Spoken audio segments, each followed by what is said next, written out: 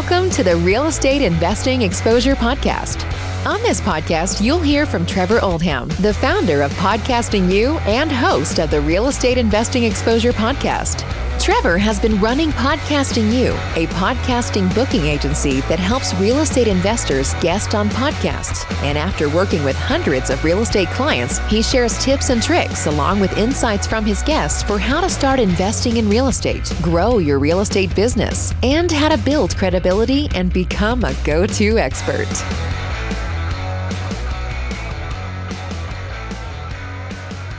Hey everybody, welcome back to the Real Estate Investing Exposure Podcast. I'm super excited to announce today's guest on the show, Tiffany Alexie. With over a decade of experience investing in real estate, Tiffany has done it all, including wholesaling, flipping, rentals, though her primary strategies are buy and hold and the BRRRR method. Tiffany also owns and operates a full-service real estate brokerage firm servicing the Raleigh-Durham, North Carolina metro area. Tiffany, excited to have you here today. Thanks for having me. And for our audience, you've done quite a lot between the wholesaling, the flipping, and then now you're going to the buy and hold strategy and obviously the BRRRR method. What was sort of the thought process of getting into real estate investing? You know, if you could take yourself back to when you first thought about it, and what was the thought process and what made you think that you wanted to start investing in real estate? Yeah, so it really happened by accident. So I was in college and applying to a bunch of different grad schools, and knowing that I was going to be in the Raleigh area for at least a couple of years attending grad school, I decided at that point, I was like, well, instead of looking for a place to rent, why don't I potentially buy a place? My family's in real estate, and so it's, you know, that bug was kind of planted. So I just literally just browsing Craigslist one day and I found a condo. It was listed for $112,000. And this was back in 2011. Things in the Triangle area were still in recovery mode from the '08 recession. So this 4-bedroom condo was $112,000. It was about 10 minutes to downtown Raleigh, 10 minutes to NC State. I was like, okay, perfect. I'll look at that. So it was literally the first place that I looked at. I went and the numbers seemed to make sense to me. So I could rent each bedroom for about $300 to $350. And I only needed a bedroom and a bathroom as a grad student. So I bought it. I ended up negotiating it down to, it's like 102. And then they credited me for some carpet and paint allowance. So it ended up being around $100,000. And I moved in and I rented out the other 3 bedrooms to one friend and then 2 other people that I found on Craigslist, 2 other tenants. And yeah, I mean, I did that for the first couple of years during grad school. And for those of you listening in our audience, this sounds like a nice house hacking strategy where you buy this condo and, you live in one bedroom and rent out the other bedrooms. And then, you also get the other house hacking strategies where you buy a 3-family, a duplex, 4-family, and you live in one unit and rent out the other units. But someone that's maybe considering in our audience that is thinking about buying, let's say, if it's not a condo, let's say it's a single family house and they want to rent out the bedrooms while also living there. How was that experience like living with these roommates that you had never met before? Was that, did it go okay? Was there any challenges or experiences you had with them? Yeah, so one of them was my friend from undergrad. And so I already knew that we got along well. Other 2 I found on Craigslist. And yeah, it was just a matter of, getting the background check, the credit check, making sure they had no prior evictions, just like you would with any other tenant. It does get a little complicated when you actually live with them. But, at the time, we were around the same age, so it wasn't that big of a deal. We actually ended up becoming friends. And funny enough, those 2, so it was a guy and a girl that I found on Craigslist. They are actually married now. Oh, wow. Yeah.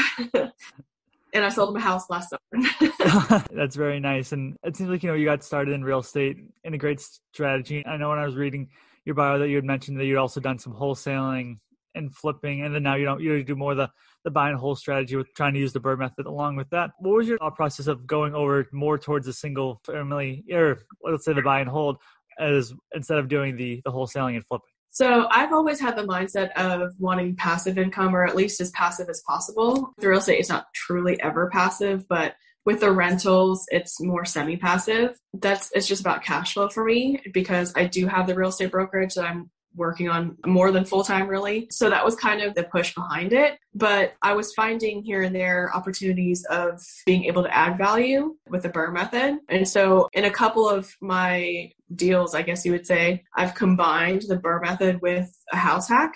And that actually works really well. And you can do it in commercial as well, which not many people think about. They just kind of think immediately about residential. But yeah, the BRRRR method is my favorite just because you can pull the same amount of cash out and you're literally recycling your money.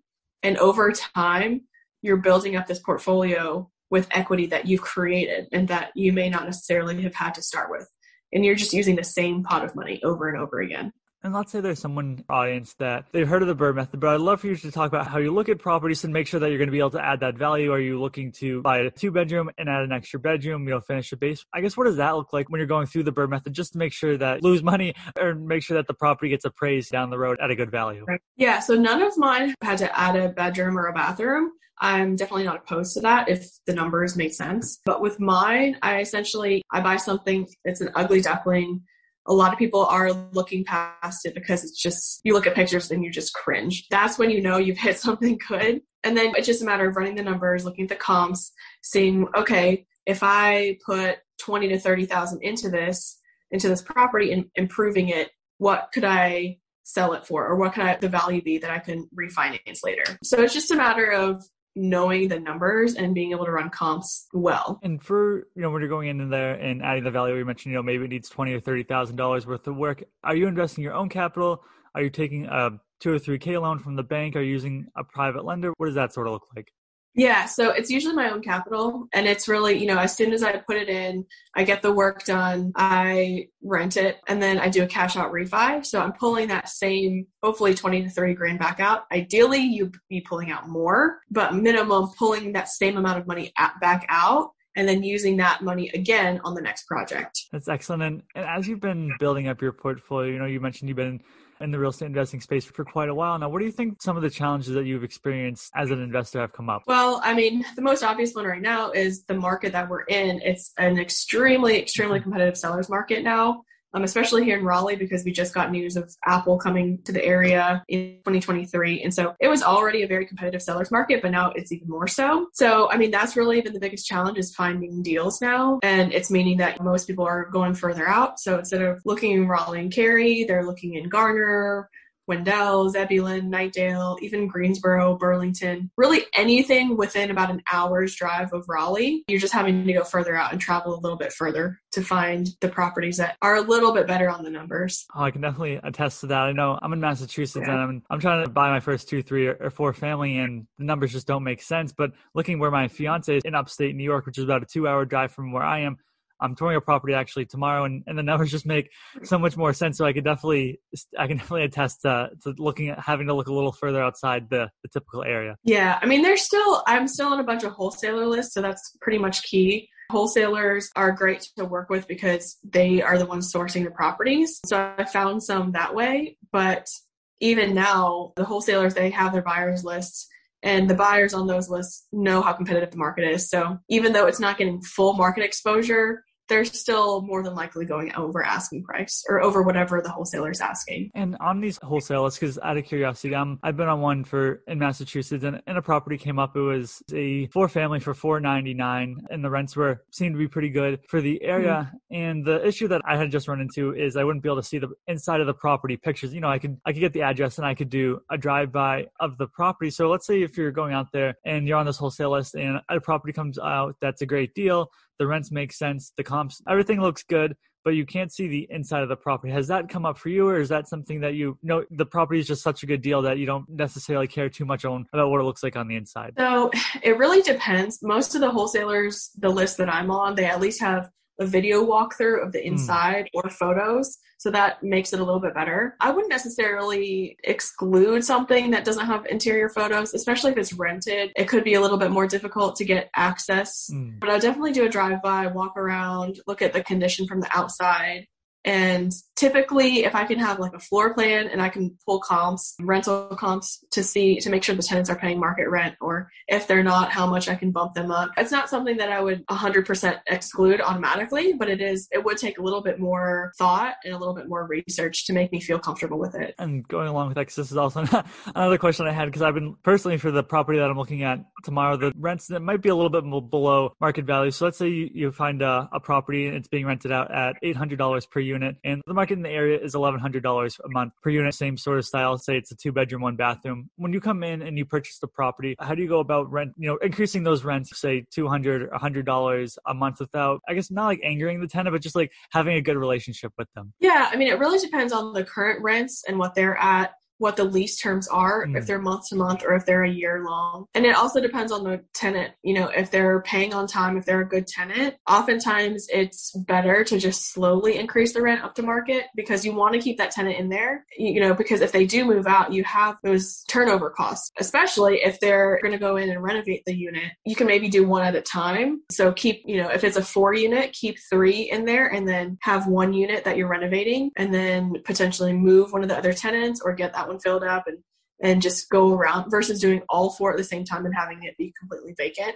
So it really just depends on the tenants that you already have and the lease term, but definitely there's value in keeping tenants, especially if they're good and if they're willing to pay, even if it's not market, even if it's not that $1,100, maybe they're willing to pay $1,000. But they're great tenants, they're going to keep it up, and you won't have that initial capital outlay of having to renovate that. I think that's excellent advice. I know our audience will find value. And I want to hop over to the brokerage side of your business. And I know a lot of the times as a real estate investor, people talk about, should they be a real estate agent? Should they go out there and get your license? But, you took that a step further and owning your own brokerage. So how has that process been like? What was the decision making behind that? Is it just a love for real estate and helping out people? Yeah, I mean, that was it. So I started as an investor. I really had no intention of being a real estate agent. I had that first house hack, that investment property, for about 2 years. And then I was in between careers and trying to figure out what I wanted to do long term. So I was like, you know what? At the time, I was just working a couple of retail jobs and I was like, I need to do something that uses my brain. Now, Tiffany, I want to hop into the brokerage side of your business and just talk a little bit about why you decided to go into owning your own brokerage, especially from the real estate investor side. And I'd love for you just to share with our audience what that looks like. Sure. So I actually had no intention of becoming a broker when I got my license. I really just got my license as an investor because I want to save myself the commission on deals and also just to learn more about the industry, the ins and outs, the legal aspects and everything, just to make sure I was best prepared when I was representing myself. I had no intention of being an agent. I got my license and friends started finding out that I had my license, that I was in real estate. So I had a couple of friends from grad school reach out and they're like, hey, Tiffany, you have your license. Can you help me buy a house? Like, I'm looking for my first house. Mm-hmm. And at the time, I was kind of in between jobs and not really sure where my career was going to go. I had had a couple of corporate jobs and just didn't like working for other people. And so I was kind of exploring, the idea of entrepreneurship, but not really sure what I was going to do. So at the time I was like, yeah, sure. I'll help you buy a house. I've done it a couple times already for myself. Yeah, it just grew from there. So I started helping a couple friends and then, word got out and yeah, now I have a team of 7 agents that I work with and we've been in business. So my 4-year anniversary is coming up of my firm. And yeah, it's been go ever since. That's excellent. And if I saw correctly, are you opening up another office space somewhere? We are. So we just expanded to Greensboro. We're primarily based in the Raleigh-Durham area, but I have a broker on the team who actually grew up in Greensboro. So she's very, very familiar with the area. And it's only about an hour outside of Raleigh, maybe an hour, 15 minutes. And so it made sense, to capitalize on her experience as well. That's perfect. But Tiffany, I want to be respectful of your time. And there's just a few final questions that I want to ask you before we end the show today. And something that I'm asking every real estate investor that hops onto the show is, in your opinion, where do you think the real estate market is going in 2021 and beyond? Oh, that's a good question. I get asked that pretty much every day. I wish I knew. I wish I had a crystal ball. A couple years ago, I was thinking there's no way this can keep going, but the seller's market has just continued. With the foreclosure or with the eviction bans being lifted soon, I think in June, and mortgage forbearance programs ending from COVID. The thought is that there will be more foreclosures on the market. Granted, who knows how many will actually come up. And with this market, I don't even know if the foreclosures will affect anything. They may just be quickly absorbed by investors who are kind of sitting, waiting on the sidelines. And we may still continue to have a seller's market. So hopefully supply issues will get better because right now, some of the price increases, especially in new construction, are due to supply and demand and just having very, very little supply and actually like short material shortages. So lumber and all that. I'm hoping things will balance out a little bit because I've got so many buyers who are just wanting to get into a home and they can't. But yeah, I don't know what it's going to look like. Yeah, I think that's a great answer for anyone that's listening. We can never predict. If we did, we would have probably be as rich as Warren Buffett. Exactly. And as a real estate investor for our audience that's listening, do you happen to have a favorite real estate investing or business book that you would recommend? Gosh, anything by Bigger Pockets Publishing is great. My favorite is the book on rental property investing by Brandon Turner. And of course, I would be remiss if I didn't mention my own book. I have it's an introductory little book. It's supposed to be easily digestible for anyone who's interested in getting into real estate. It's called How to Invest in Real Estate Like a Homegirl. That's perfect. And the last question I have for you today is, where can our audience find you? Instagram is probably the best platform. My handle is just my first name, Tiffany, Alexi. Awesome. I'll make sure to include that in the show notes today. And I know our audience will find a lot of value out of this interview. And I want to thank you for your time today. Yeah, thank you again for having me. Thanks for tuning in to this week's episode of the Real Estate Investing Exposure Podcast. For full show notes on today's episode, go to podcastingyou.com. That's podcastingyou.com. If you have feedback from today's episode, feel free to email us at trevor@podcastingyou.com. Thanks for listening.